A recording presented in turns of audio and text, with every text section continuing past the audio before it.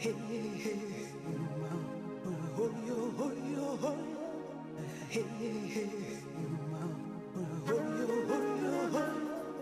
Hey,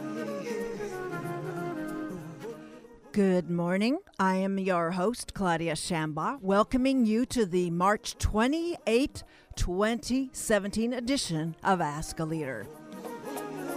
Today, UCI Department of Pediatrics and Genetics Professor Jay Gargas will have much to tell us about proposed legislation in Congress. It's known as House Resolution 1313. It's known as Preserving Employee Wellness Programs Act, with vast implications for privacy.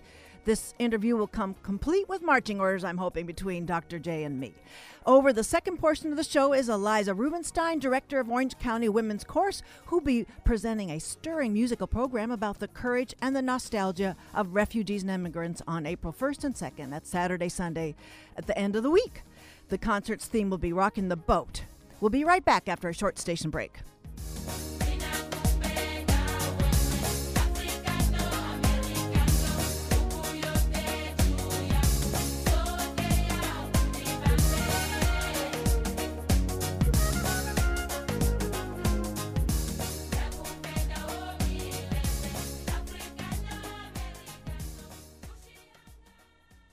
Welcome back to the show. Just when you are wondering who's more distracted, the president or the Dramamine-seeking public, we now must grapple with more consequential policy moving through the congressional pipeline. House Resolution 1313, known as Preserving Employee Wellness Programs Act, is the subject of this first interview for today. It has considerable implications for privacy. Perfectly poised to take up the ethical and medical intricacies of this legislation is my guest, Dr. Jay Gargas, professor of human genetics, pediatrics, and physiology and biophysics. He directs the UCI Center for Autism Research and Translation, which might be referred to as CART later on. It's a group of 60 UCI faculty working toward drug discovery in neurodevelopmental disorders within the center. He holds 3 patents on novel genetic disease diagnostics and has received major awards from the American Heart Association and the National Headache Foundation. He earned his undergraduate work at Case Western University and his MD PhD in human genetics from Yale University School of Medicine. He completed residency in pediatrics and a fellowship in medical genetics, also at Yale, and is a certified medical geneticist. Prior to joining UC Irvine School of Medicine, he had appointments at Emory and Yale. His research is funded by National Institutes of Health, Autism Speaks, Doris Duke Foundation, and the Thompson Family Foundation. And he's been an invited speaker at several national autism meetings and has been organizer and chair of 2 large early international society symposia, one of biophysicists and one of geneticists, focusing on cell signaling defects in autism. He additionally serves on the scientific advisory board of the Channelopathy Foundation, headquartered in Zurich, Switzerland, and several national review groups. He comes to us today from up the street from this studio. He's a get whom I've been trying to book on this show for several years now. Welcome to the show, Dr. Jay Gargas. Hi, Claudia. Thank you very much for this opportunity to talk to your audience about this very important topic. It's very important. Well, I'm going to just take up with our listeners from the top a little legislative background. When California enacted laws protecting patients' genetics information amidst their health care, and that was in the 2000s, the 2000-aughts. Then in 2008, the Genetic Information Non-Discrimination Act, which is known as GINA for short, but we'll use the long and shorthand throughout. It was passed in the U.S. Congress. It prohibited employers, nationwide that is, from requiring or purchasing genetic information. Now, Ron Paul was the sole vote against this legislation in 2008. That was 414 for, 1 against, that then President George W. Bush signed into law. And then after that, well, I think it's important legislative history to know that when it was going through the Senate, Olympia Snowe, Ted Kennedy, Mike Enzi, and Christopher Dodd supported it. It was approved in the Senate on a 95-0 vote. The 5 senators not voting included the presidential candidates at the time, John McCain, Hillary Clinton, and Barack Obama. It had been subject to a hold. That means no action takes place on it. No vote is, it's not put onto the floor for vote, was by Senator Tom Coburn of Oklahoma. So last May, the Equal Employment Opportunity Commission amended various GINA provisions concerning workplace wellness. And it's still, again, one that it requires that employee wellness programs are voluntary, and we can get into that a little bit, and that employers cannot deny health care coverage for non-participation. And 3, it requires that it take adverse employment actions against or coerce employees who do not participate in wellness programs, and that's going to be kind of important too. So now the latest bill, House Resolution 1313, passed out of committee on March 8th of this month. Along party lines, it was supported by 22 Republicans and opposed by 17 Democrats. So now it's packaged with the following title, and we can take that apart all the way we want: Preserving Employee Wellness Programs Act, with the particular language in the summary that requires our attention. And I quote from the legislation: collection of information about a disease or disorder of a family member as part of a workplace wellness program is not unlawful acquisition of genetic information about another family member. With all this that's going on, with so many high stakes and distractions to sort out, so this is an important time to look closely at this law. So let's talk about Dr. Gargas, what could possibly go wrong in the workplace, with insurance, with college admissions, any entity? What could happen with this information out there? Well, I think it's really immediately clear what would happen. And in fact, it's actually way worse than the situation was just prior to 2008. And again, people need to realize that this is happening during the window of what we call, the post-genomic era. We have the whole human genome sequence, and that means it's quite straightforward to look at genetic information and make some very strong predictions. It's also very easy to misuse this information. But I want to give some simple examples of what the situation was just prior to 2008, and that's where we already had very robust capability to diagnose some high-risk cancer genes. And that's very, very important, and I'm sure a lot of the listeners have heard about this. There have been a bunch of movie stars and so on who've gotten involved in doing this kind of testing.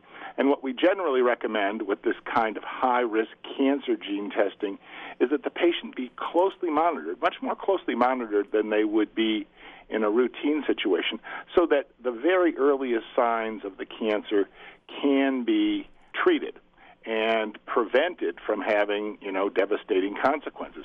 In many situations, there are also very specific surgical interventions. I mean, some of you probably have heard about the BRCA genes, the breast cancer genes that have a very high potency, significantly increasing a woman's and even a man's risks for having breast and uterine cancer. Ovarian cancers and things like this. I mean, the prophylaxis having surgical removal of the organs that are at risk and therefore minimizing your risks going forward. But for a lot of these genes, it just requires careful monitoring, different kind of x-rays, different kind of blood tests, and so on than someone would be exposed to. And people who would sign up for that would do it first paying out of pocket, using really misidentifying themselves, keeping themselves out of their medical records for fear that somebody would find that result, which could be life-saving for that patient, but could have implications for them not wanting to be carried by an employer who would now maybe have to face the consequences of a very expensive cancer down the road, that, other kinds of diseases like Huntington's chorea, which is a very devastating neurodegenerative disease, some of the early onset Alzheimer's disease loci. We have a couple of them that are very, very potent and highly predictive of those disorders, that employers would be reluctant to take those on. Certainly insurance companies would be reluctant to take those on. So all of these things are issues that people kept out of their medical records, kept away from their health care providers because of fear of what would happen in society at large, and all of the kind of financial implications that it could have for their jobs and for their ability to get insurance. And then it cascades down because it's not only insurance for them and jobs for them, but it has repercussions for their children, for their extended family, all these kind of issues that are just enormous, and which was why the American Society for Human Genetics, which is, again, the largest society representing medical genetic specialties in the United States, and I would really refer your listeners to their web page to see that. I mean, our society was very strong in campaigning for GINA for years, trying to get that passed because of the importance of being able to keep genetic information confidential. And again, what one really needs to recognize nowadays is that in this post-genomic era, there is no better identifier of a unique individual than their DNA sequence. So that if you have somebody's full DNA sequence, you can pretend that you're unmasking it, but ultimately if someone delves deeply, and you have to have a great deal of experience to know how to do this, that person is uniquely identifiable. We have 3 billion base pairs that we inherit from mom, 3 billion from dad. They're all different. So with those 6 billion base pairs, I mean, forget about the kind of digits it takes to make your password secure. Right. With 6 billion, you are very uniquely identified. So the point is that we really need to have strong legislation to protect this. And now what's happened is that with us having had for many years, now almost a decade, having had the reassurances that there was this clear protection of genetic information, a number of people have obtained appropriately medical genetic tests. They've been involved in research projects. They've been involved in all kinds of studies, knowing that their genetic information was secure and protected and meant only in the medical sense that it was meant to be used, and that it would never be something excessive. And so now, to suddenly unmask all of this information is a devastating blow to their rights, to the rights of everyone in the country. I mean, we know this is not looking at some esoteric, tiny little group of people, because we know that everybody carries, every human being carries multiple rare, devastating genetic mutations. I mean, we know that happens. The people have done statistics back in the old days where you could like more than 10 years ago, where you could figure out that people carry something between 5 and 7 lethal mutations. Now, they carry them because we have 2 complete sets of a genome. We have, as I said, one set from mom, one set from dad. So if you have a devastating mutation on one gene copy, usually the other gene copy is good to protect you. We call those recessive diseases, and a huge spate of the diseases are, in fact, recessive, so that you get that kind of protection. So we can silently carry a lot of mutations that would be not only serious but lethal.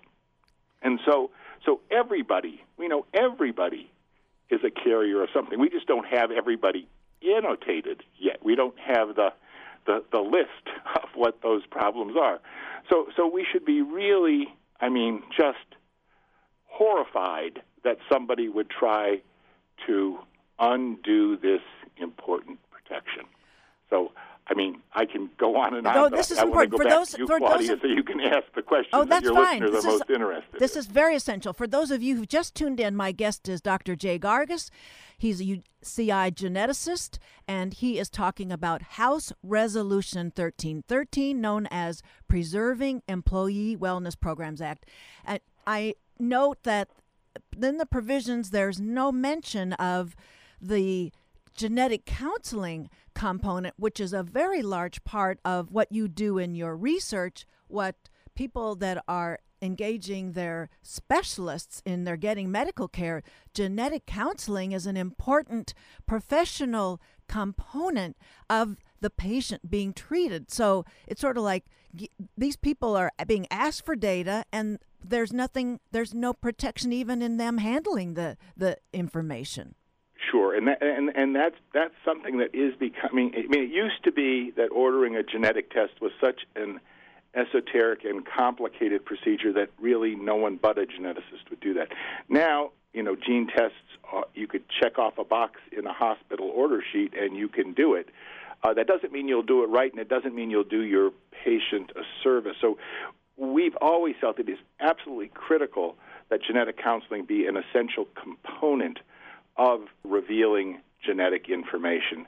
And this is genetic disease meaningful information. I don't mean things like 23andMe, which I think are just fine because the kind of risks and things that they give you are really useless. You get more information from a good family history than you can get from those kinds of superficial direct-to-consumer genetic tests.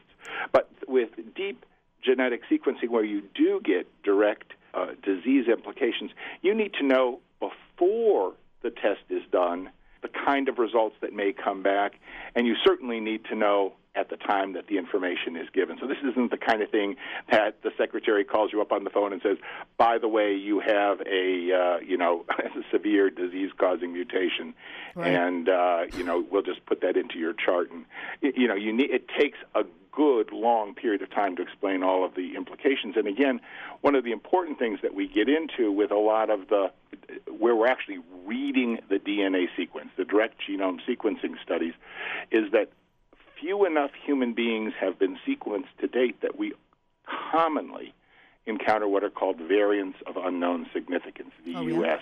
And what that means is the patient needs to know going into the test, and again, this is part of the worry of what people will do with this information in an employer situation, right, is that they will get something which will say, you've got a change in this gene, and we've never seen it before. And we don't know what that means. And I will just tell you that if you do a whole genome sequence on any one of us, you will find hundreds of changes, not just changes from the textbook copy of the genes, but you will find hundreds that have never been seen before in a human being. So the problem is, now that's in a whole genome. We more typically do an exome, and an exome is a shortcut name of saying it's the 1%, so that's still an awful lot of base pairs, it's the 1% of the genome that we really know how to read very carefully, and it's the part that codes for proteins. So we have about 25,000 such genes, and so I said it's about 1%, 1 to 2% at the most of the genome is this kind of information that we really know how to read.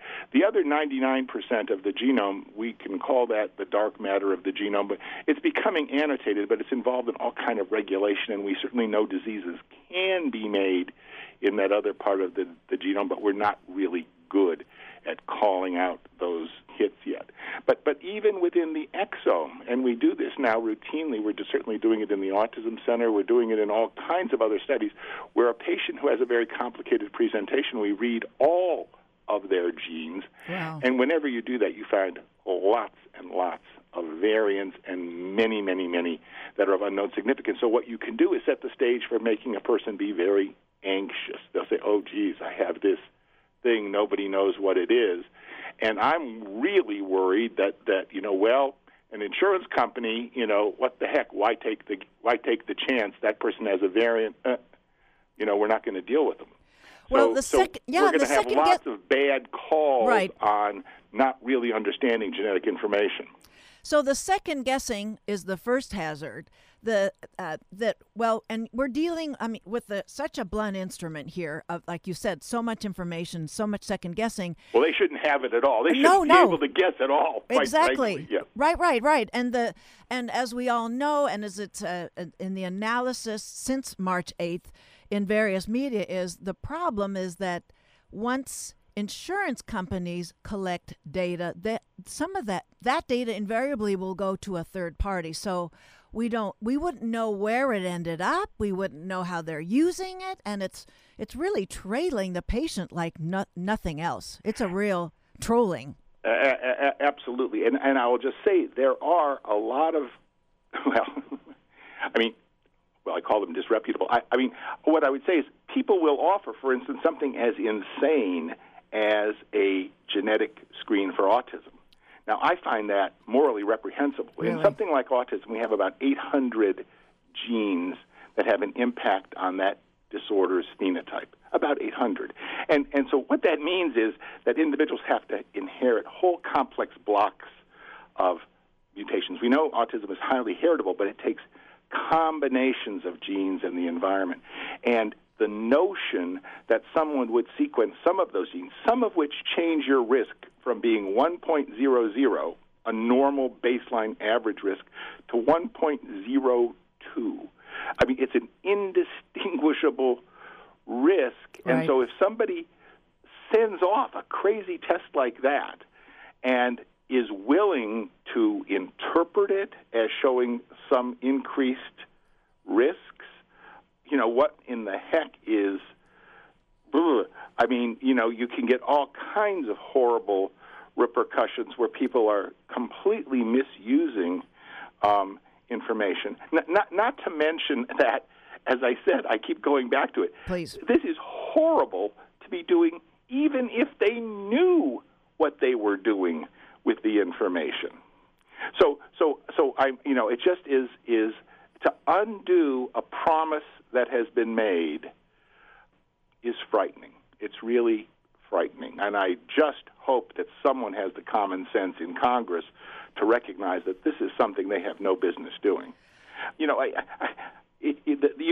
commented on the name of the bill, and it is an insane name in the bill. And I can try to explain why they might try to disguise the bill that way, because we certainly know that there are some individuals who are susceptible, particularly susceptible to certain kinds of environmental. I'm sure this is the argument they used. Again, I've not followed the legislative process, but they could pretend that what they're going to do is have this information so they can prevent vulnerable individuals from being exposed to something.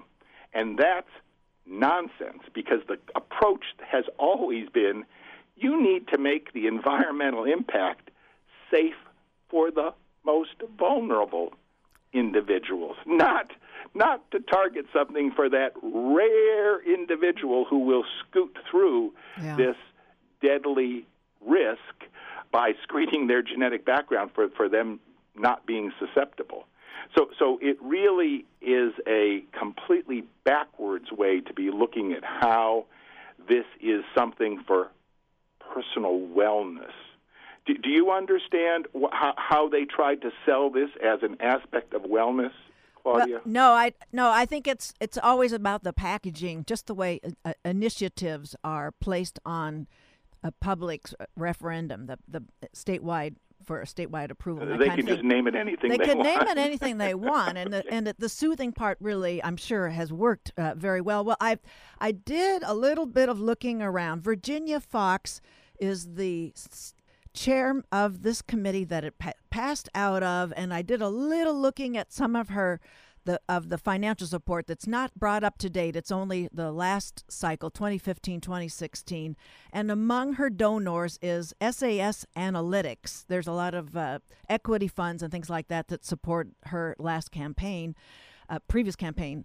But SAS Analytics is a data mining kind of enterprise, and I'm just wondering if we shouldn't be very aware that the data mining that can result, the opportunities from House Resolution 1313 is the motivation here for scooping it up, and that, I mean, we're watching data mining happening increasingly and less regulation on our all the internet and our financial activity, but this seems to be like the genomic version of that. Sure. I mean, once you plug in your electronic medical record, which, again, we essentially all now have. Hospitals are lickety-split converting everything off of paper to everything up in the cloud. Right. And you start putting the genomes in together with that, you'll have a very robust data mining mine. I mean, yes. And all kinds of analytics are emerging around how to use that kind of information. It's going to be very powerful if it's kept protected and used for things like how to recognize disease early, how to recognize potential therapeutics, how to recognize risk factors. But you don't want that being done by insurance companies. You want that being done by physicians and scientists who are trying to help the individuals, not trying to maximize the bottom line. Well, I just want to mention as a point of interest here is in the New York Times op-ed Sunday section this last week, Dr. Louise Aronson put out her entire genetic profile for everyone to view. I mean, if this to make the point of how delicate House Resolution 1313 is, and I mean, she's made it so public. That's how dire the situation is that she's willing to present herself there. That's really quite unusual. So, Dr. Gargas, what do you see might be the effect of just the proposed legislation, as well as the effect of maybe this being in going into some kind of rulemaking on your genetic research? Well, I mean, it'll be completely stifling to the research, because obviously a critical part of what we're trying to do involves obtaining genomic sequence, and involves obtaining genomic sequence in these kind of neurodevelopmental disorders that obviously have always been one of the more private parts. So psychiatric information has always been kept out of the core of medical record information, and this would be the kind of things people would not want being included. So it would be bad for research, but that's sort of the tip of the iceberg. Right. And I think we have to worry much more about people who are doing this to take care of themselves. And I don't know, are we going to go back and start shredding medical documents? Are we going to start? I just don't know what the ethical response to such an unconscionable act would be. Because, again, it was with all the confidence that we could tell people that, this is only for managing your disease that we're doing this. Now, some big movie star can go on TV and say, I had my breasts and ovaries removed because of this genetic risk. I mean, she's going to be able to take care of ensuring right. herself. They have control over that, yeah. But others can't do that. And again, with all the turmoil in insurance and the risks of having pre-existing condition issues come up, I mean, somebody is going to call a genetic risk a diagnosis. And we've always been emphatic about the fact that that is not the case, that genes are a risk, they're not the disease. And again, this whole idea of how insurance companies would come to use genetic information as a pre-existing condition, wow, I mean, that would be just horrific. I mean, I just can't even imagine how things will progress for what has come to be standard medical care.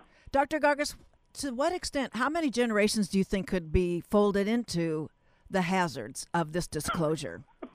How many? You mean how many generations going forward? The offspring. Well, I mean, how far do you think that the insurance companies, employers, that all could? And I throw in admissions offices, because I remember considering that with privacy projects, in the late 1990s, is even admissions office do things with material like this, do second guessing. College Right.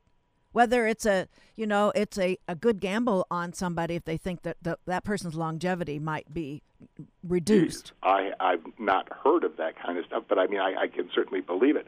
I mean, a dominant gene goes on forever. I mean, we trace Huntington's chorea back to the witches of Salem, right? Okay, so, wow. so I don't know how many generations that's been, but that gene goes on forever.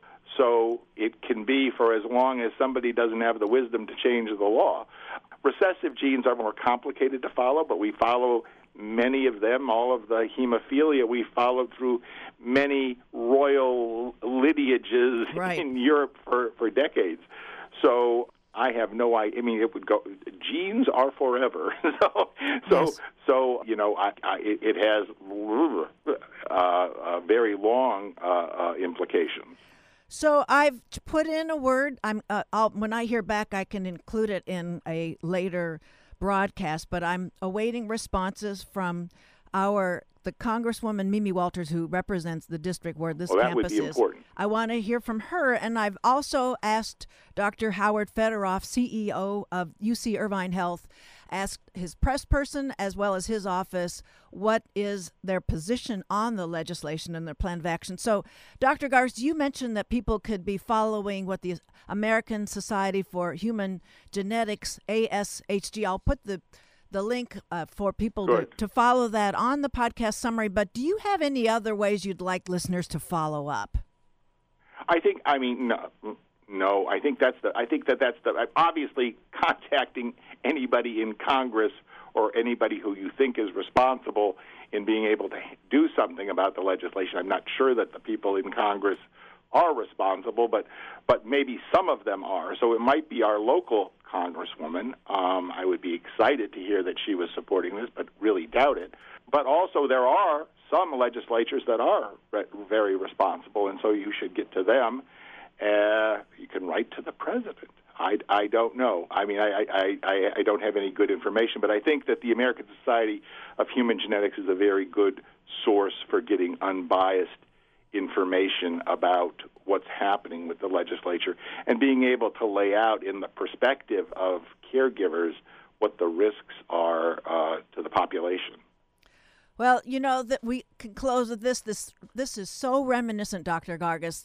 Your reaction to the hazards. It's when I interview climate scientists, they talk about their inability increasingly to sleep at nights. I imagine something like this has a similar impact on your deep thinking about this. Yeah, I really haven't come to the point of even believing that something as draconian as this could happen in America. I mean, this is kind of a gulag kind of issue. So it's, to me, unimaginable. So I would say it hasn't sunk in. If it ever happens, I would be horrified. Well, we're going to be witnessing some bizarre political theater with more committees, starting with tomorrow the Science Committee and Scott Pruitt's testimonies and all that kind of thing. So it's just sort of, I think we have to be vigilant about what proposals are making their way through the legislative process so that the draconian measures that Dr. Gargas is talking about don't harm us. Yeah, so, and I would count on you to keep your finger on the pulse, Claudia. Well, yeah. Well, that's what we're going to do. Well, I want to thank you, Dr. Jay Gargas from UCI, geneticist and bioscientist here at the Center for Autism and Neurodevelopment. Thanks for being on the show today. Thank you, Claudia. My pleasure. Okay.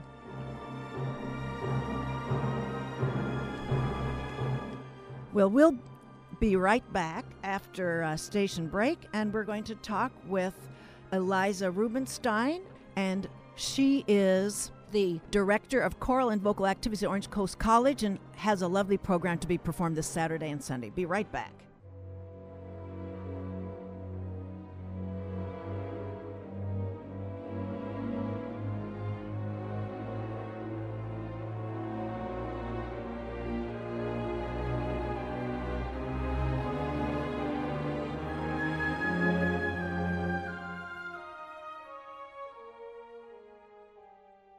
Brahms Symphony No.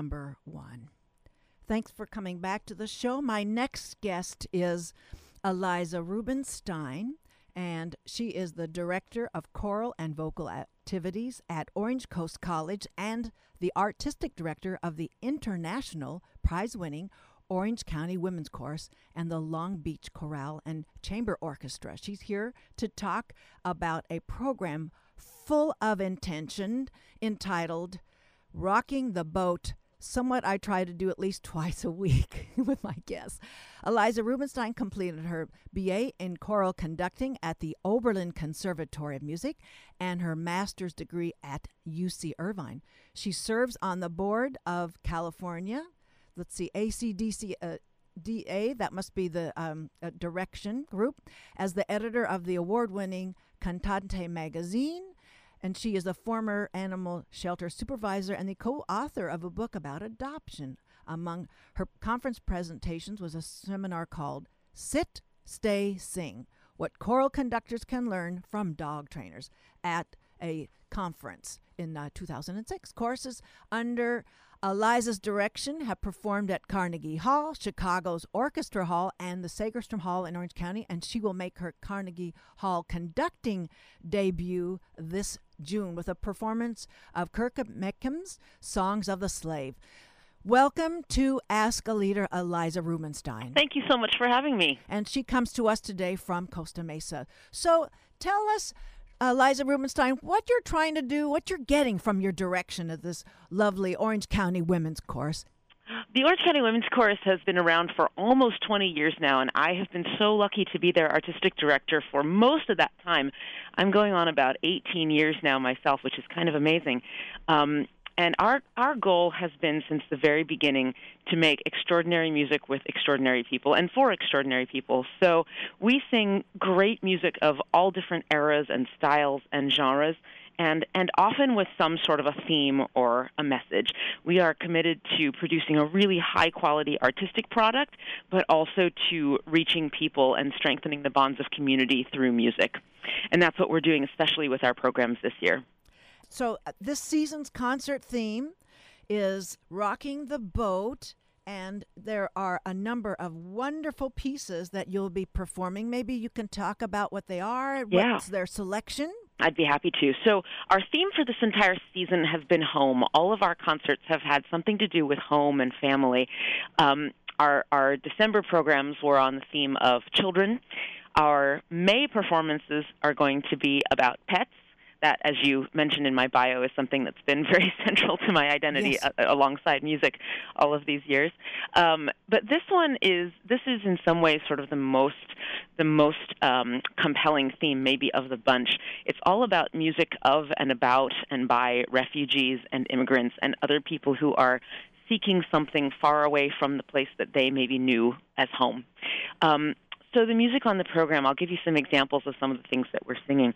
One of the biggest pieces that we'll be performing is by a composer who lives in Minnesota. Her name is Abby Batinas, and she's written a really amazing piece of music called From Behind the Caravan, Songs of Hafez, setting texts by the Persian mystic poet and writer Hafez about the journey of mysticism and of seeking and of traveling in search of something meaningful. This is a beautiful, beautiful piece. We're singing it in Farsi, which is a new and interesting challenge for us.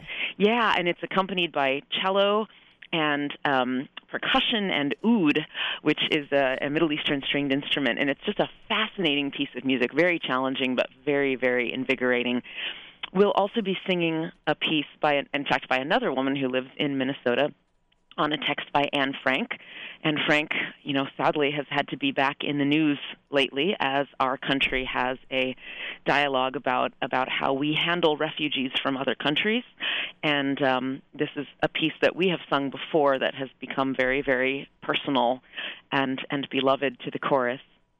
We'll be singing a movement from a work by a San Francisco area composer. His name is Henry Mollicone, and he's written an entire mass called Misa de los Inmigrantes, Mass of the Immigrants, from which we'll be doing one movement. It's really, it's a really poignant piece of music. The text is partly in Spanish, and it's just the standard text of the Mass, Blessed is he who comes in the name of the Lord, but it's preceded by a section of narration that's actually taken from a first-person account of a Mexican woman who's trying to cross the border.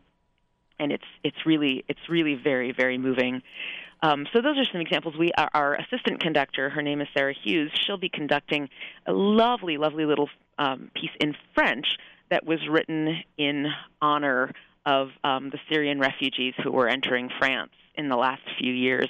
It's just a very sweet little sort of a secular blessing upon them for safe travels and protection. So those are some examples. And then one of the last really exciting things that I'll tell you about on this program is that one thing that we like to do is commission new works. We love to work with living composers and to do our part to introduce new fantastic pieces into the women's chorus repertoire.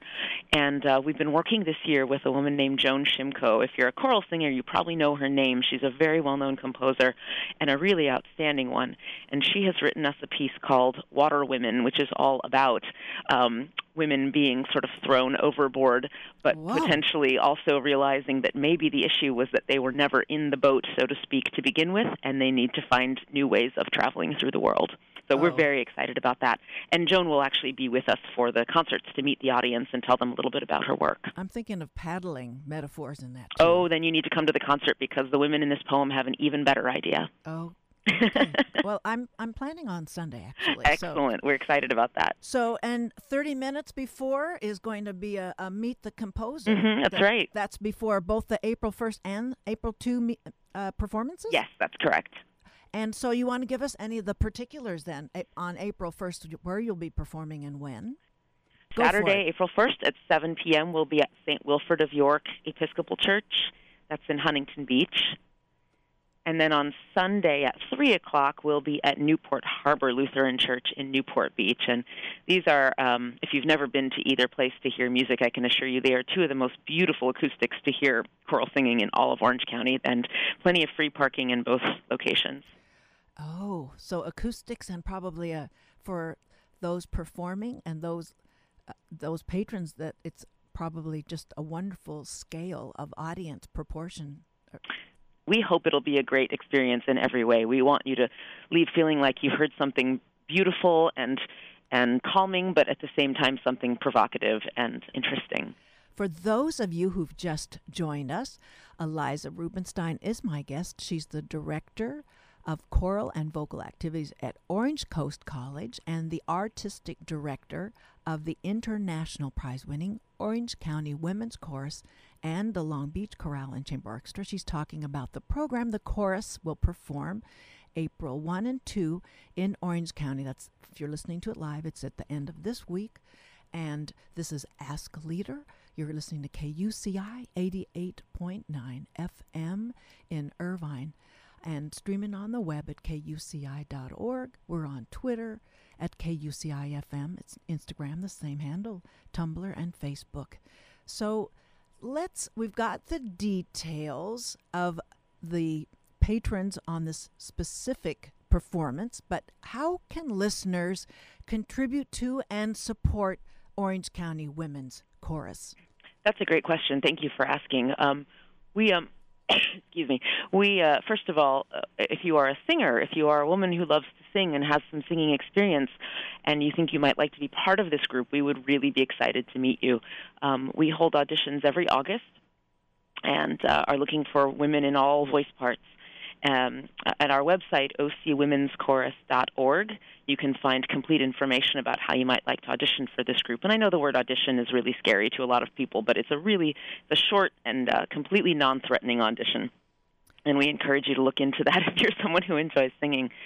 And really, the first and best way that we would love for you to support us is to come to a concert if you've never heard us before.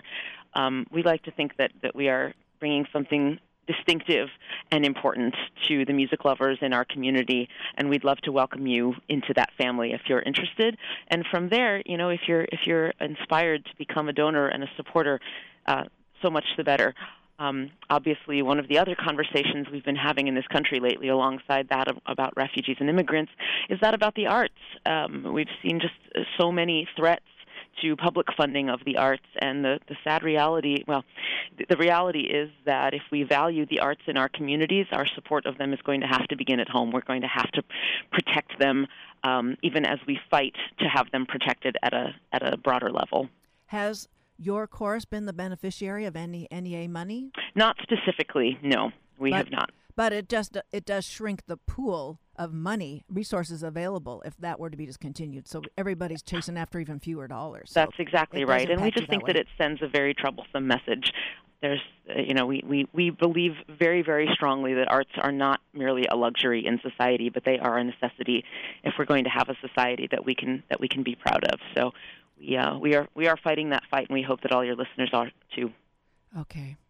Well, this is your opportunity for any other public service announcements on behalf of the group. I have no other questions other than, if you only had, maybe there was one section of the chorus that you really want those auditions to beef up. I don't know. The great news is I can't come up with one. We have a really nicely balanced group, but wow. the other great news is we don't have a limit on how many fantastic women we can have singing with us. So if you are someone who enjoys singing and is good at it and enjoys the company of smart, funny, talented, dedicated women, we'd love to meet you. We'd really love to meet you. And I guess this is a little intimate aside, is that there was a formal member of the chorus whose memorial service was convened, I think it was about a year ago, and a dear member of the School of Social Sciences. That's right. And I remember it was your opportunity not to acknowledge to her she was no longer living, but you could acknowledge to the members of the chorus and the ones that were remembering Carol, you could say, she used to sort of dismiss the quality of her voice, but she really had an awesome voice. And so I always will remember that. Oh, and she was an awesome person. You're talking about our wonderful second alto, Carolyn, who sang with this group for many, many years before, unfortunately, we lost her to cancer. But we were so privileged to know her and so privileged to get to sing for her and to her at that memorial service. I'm glad that you remember that. I won't forget it. It was elegant and bittersweet because there was one person who didn't get to hear that, but I imagine you had a chance to say that. Well, Eliza Rubenstein, I'm so happy to have you on. Thank you for your time today. Thank you. And we're going to conclude here with a few announcements. We're going to conclude with Sweet Honey in the Rock, Would You Harbor Me, which is going to be a piece that's going to be played on the performance. So, announcements. Former guest and climate scientist Michael Mann will appear tomorrow at the Congressional Full Committee on Science, Space, and Technology. He will be joined by a cherry-picked group of climate skeptics for testimony before Chairman Lamar Smith's committee. That's tomorrow from 7 to 9 a.m. Pacific Daylight Time.